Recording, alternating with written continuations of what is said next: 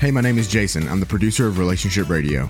I wanted to let you know that we have a brand new website solely dedicated to working on your pies. Introducing itstartswithattraction.com. You can listen to every episode, learn about the pies, and sign up for our weekly newsletter. Go to itstartswithattraction.com. It starts with attraction, one word, itstartswithattraction.com to get signed up today. People sometimes ask me, hey, Dr. Beam, based on some things I've heard you say, it appears that you are against marriage counseling. No, that's not right. I try to tell people that if you're going to get marriage counseling, you need to know some things about marriage counselors so that if you go get that help, you'll get the right person to help you. So let's talk about marriage counseling. Dr. Joe Beam with Marriage Helper. This is Kimberly Holmes, our CEO. Kimberly actually trained at one point. You were in marriage and family therapy, getting your master's degree before you changed over to pure psychology. Mm-hmm. And why did you not finish the MFT degree? Well, because I realized firsthand the frustration that I experienced of having a couple in my office that just continued to stay stuck in their patterns and in their behaviors. And it was difficult to get them to see what to do differently. Whereas on the weekends, I would be working at our workshops, at the Marriage Helper workshops, and within 3 days, I would see the amazing turnaround that would happen within couples in similar situations. And so that's when the light bulb went off for me. And I said, I see the potential of Marriage Helper and what it does for couples and how effective it is. And so that's when I made my transition to put all of my passion and energy into helping Marriage Helper grow. So it wasn't that you were anti-marriage counselors. It was like, I have a better direction to go to help couples. Is that what I'm hearing?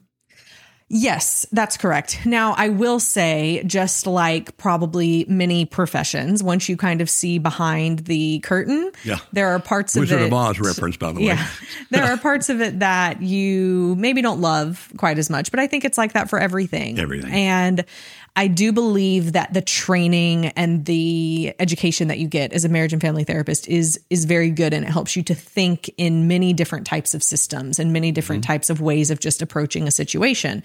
And there's definitely many different schools of thought that counselors can use as they approach situations. And so I believe all of those things are helpful. And so it wasn't even that part of the marriage and family therapy degree that kind of took the luster of it away from me. It was more so of realizing that there were people in my cohort that, in other words, people working with at the same time on the same degree cohort. Right. Yes, right, exactly. Who just weren't necessarily making wise choices in their own marriages. And I couldn't rectify in my mind that these were going to be the people helping other people with their marriages. And now that we've been in this profession for a while, we do see that there are many counselors who bring their own bias, even though you're not supposed to. We're all human. There's many counselors who bring their own bias of their own experiences and situations and their own divorce or marriage situations into their counseling setting, which is, less than ideal. Yeah, but it's a major premise in psychology that everybody's biased. And that our bias can affect our judgment, affect our actions, even if we are not conscious that it's our bias that does that. Yeah. So even if we're working with people in our workshops, whatever, there's always potential bias. But when you're working with one person that you're trusting to be your guide, and please don't misunderstand, there's some amazingly great marriage counselors out there. Don't misunderstand. Everybody has their bias. And so what you want to do, though, is find someone that can be a person to help you both feel good about the relationship. Kimberly, typically what I hear from people when they say, well, we've been in marriage counseling, now we're coming to see you. And remember, there are some marriage counselors out there that are awesome. There's actually some that we send people to. Like, you need to go see him or go see her because we think they can really help you with that issue. So don't think we're against them all. What we're against is going to a marriage counselor that has a set agenda. We also think it's not wise to go to a marriage counselor who sees one of you as the client rather than seeing your marriage as the client. Now, I've often told people, Kimberly, see if you agree, if you're going to go for counseling, ask for a few minutes up front, on a phone call. And in that phone call, say, well, who would be the client? Is it going to be me, my spouse, or going to be the marriage? And if the counselor says, what do you mean the marriage? They thank you very much and move on. Mm-hmm. Because there are counselors out there who will actually tell you up front, my client's the marriage. Mm-hmm. I'm not here to help you guys split up. Mm-hmm. Because if a person sees one of those two people as being the client, then they can help people go their own direction pretty quickly. Why?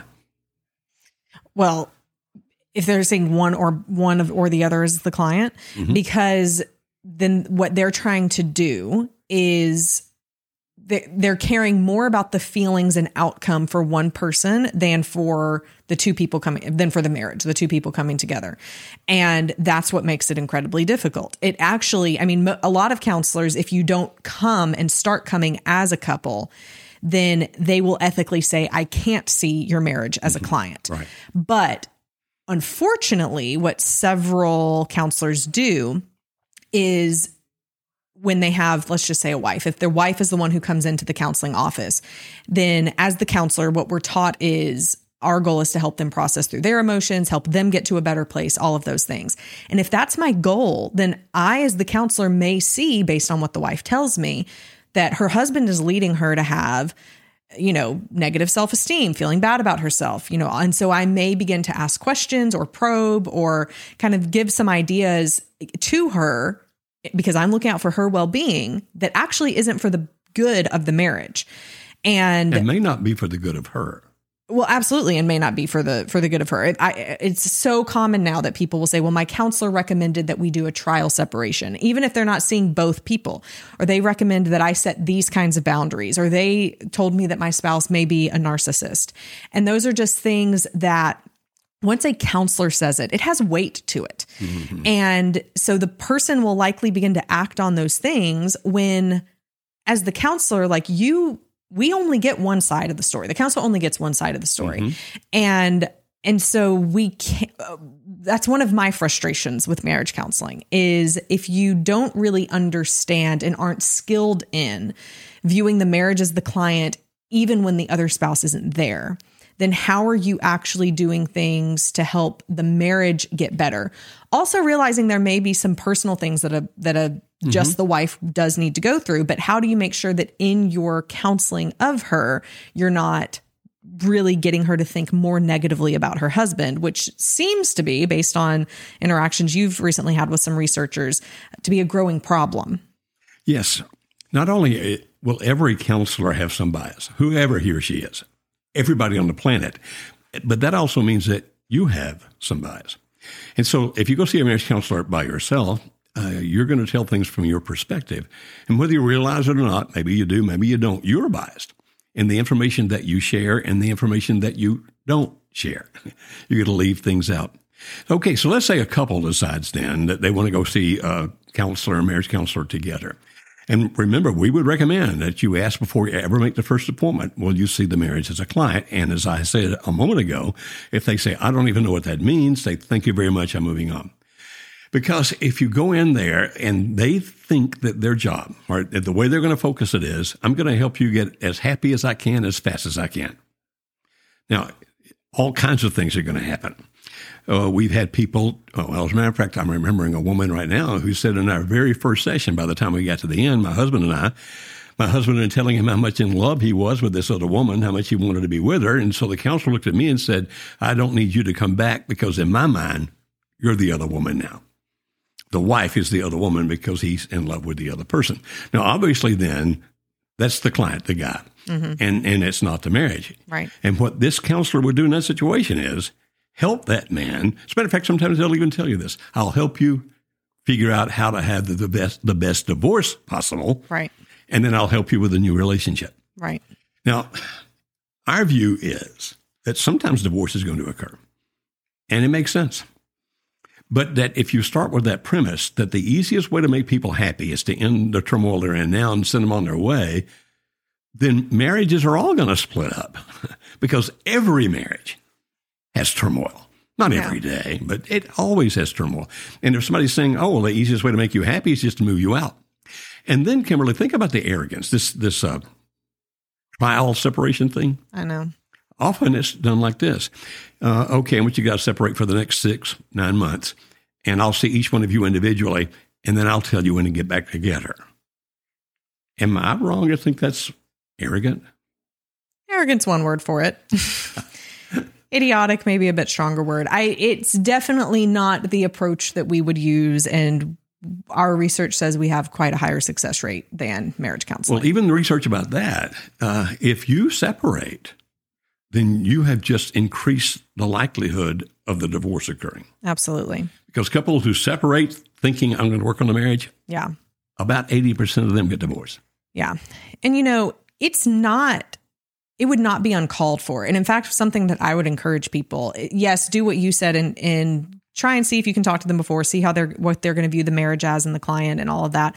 But also, it's not inappropriate in your first session with a counselor to set your boundaries with the counselor and to say, if you're there for something specific, for cognitive behavioral therapy or for EMDR or something, to say, and I'm not interested in talking about these certain things.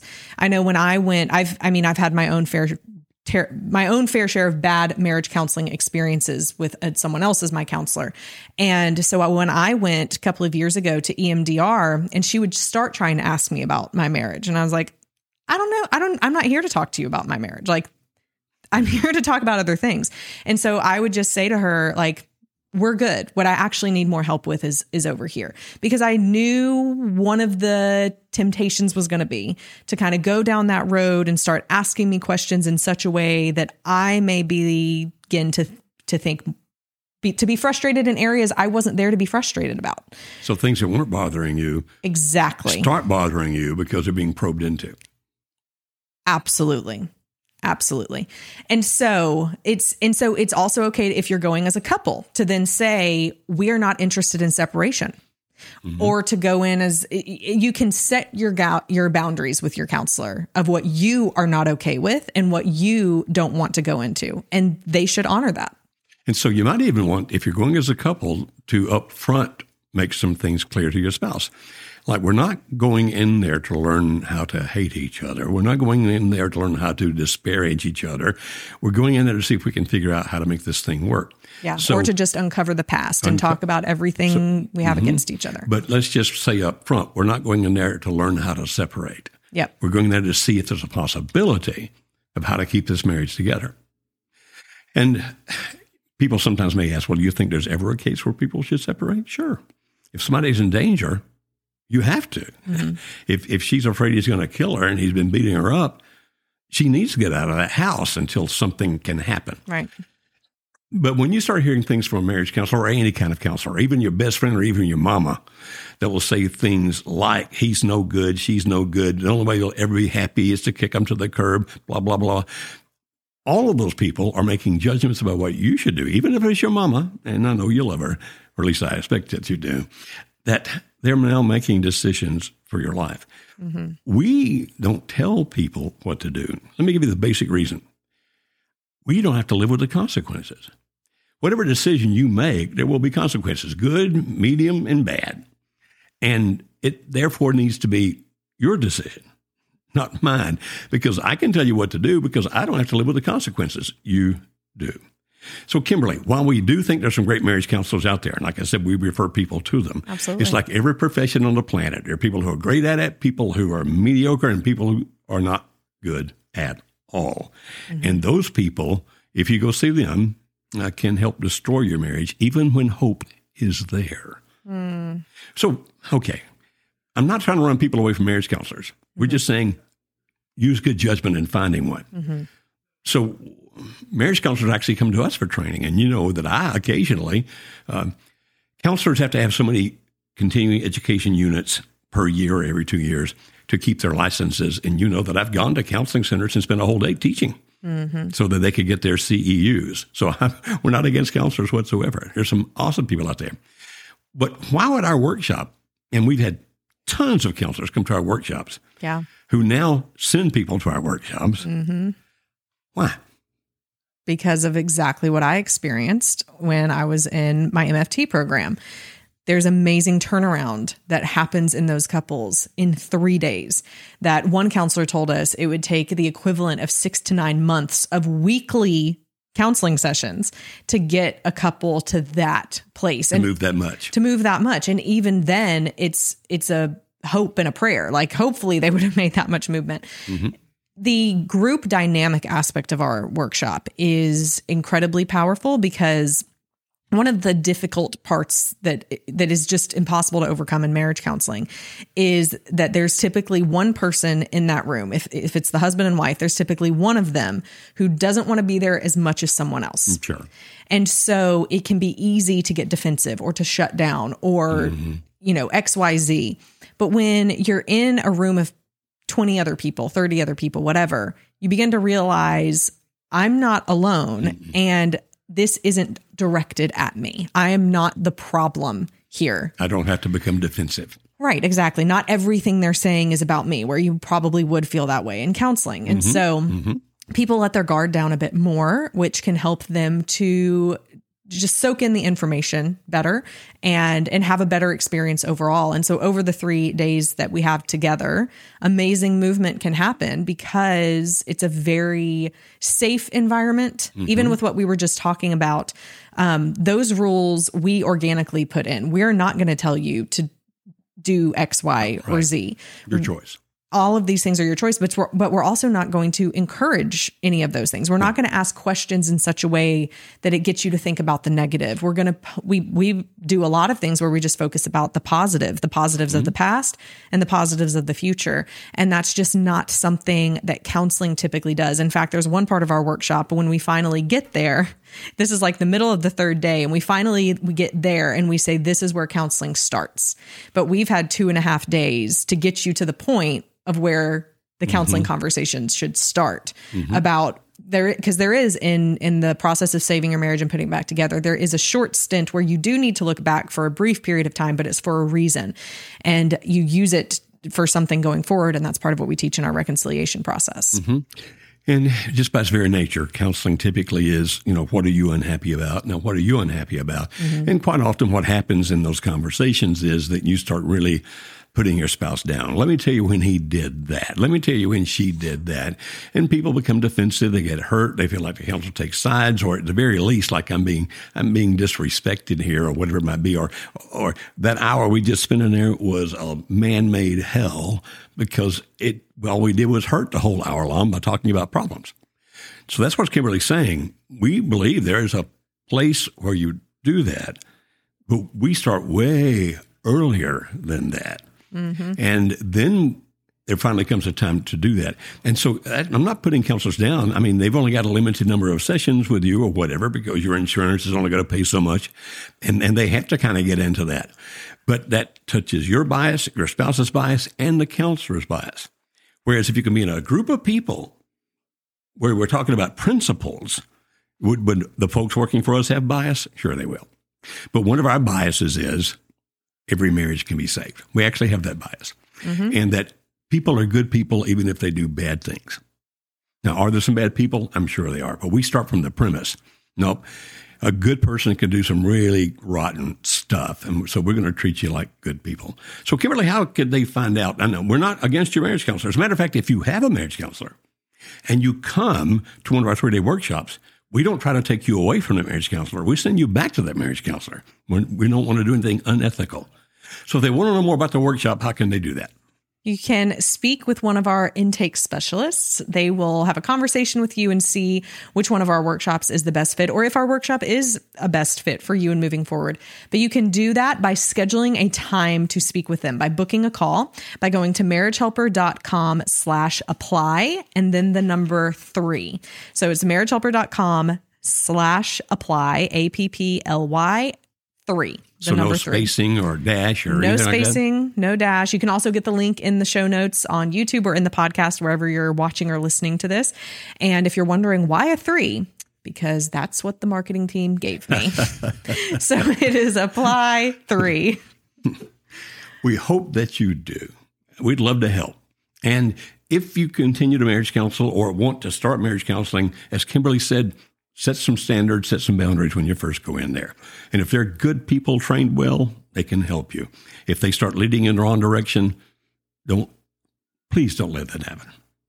We'll do anything we can to help, and we'll look forward to seeing you on the next episode of Relationship Radio.